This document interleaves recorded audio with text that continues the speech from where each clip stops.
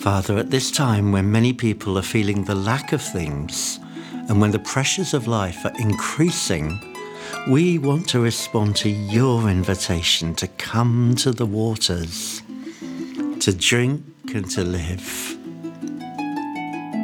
The Spirit and the bride say, "Come." To the thirsty I will give water without cost from the spring of the water of life. Yes, let the one who is thirsty come and take the free gift of the water of life. Do you remember the great cry of Isaiah, the great prophet to the nations, when he announced, "Ho, everyone who is thirsty, come to the waters"? Well, we don't say ho anymore, but it's a really strong word in Hebrew, something like hoi, rather like Jesus saying verily, verily, or behold. Most modern versions just simply say come, while the ultra-modern ones use some such expression as hey, or you there. It's a call to take heed and listen. And what a warm and welcoming word come is. And what is it that we are being invited to come to do? To buy and drink.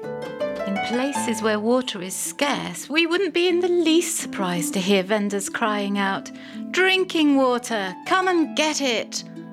But then we would expect to hear a hefty price tag attached, 30 shekels a hin. But not here.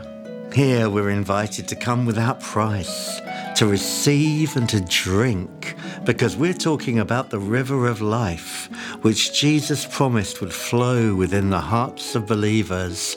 There is a river that makes glad the city of God, and we're meant to be flowing in it, and all our springs and fountains are in Him.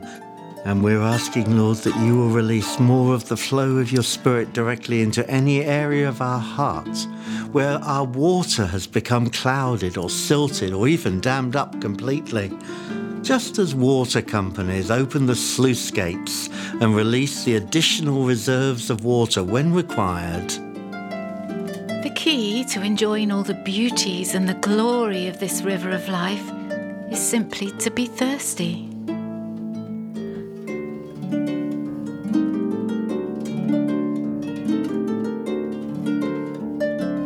I love the Hebrew word that's used here for come, holak, or laku.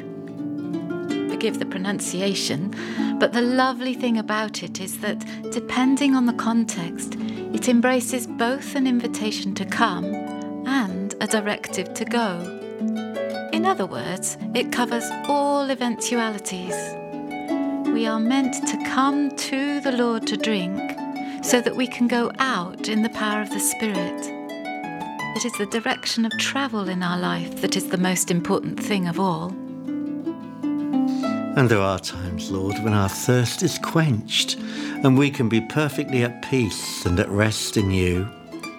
But Jesus, we're sorry that so often we do come to you for a brief drink and then, as if satisfied that we've done our duty and had our weekly dose, we just carry on again with our own concerns. Jesus, help us to recognize those times when you want us to press in and to push through, taking full advantage of your invitation to come to the waters, looking to see where the Spirit would guide and lead us next. Did you not tell us that it is the Spirit alone who gives life, and that the flesh counts for nothing? We're eager to enter into the fullness of that life, into your vitality that revives our dull and self-satisfied souls.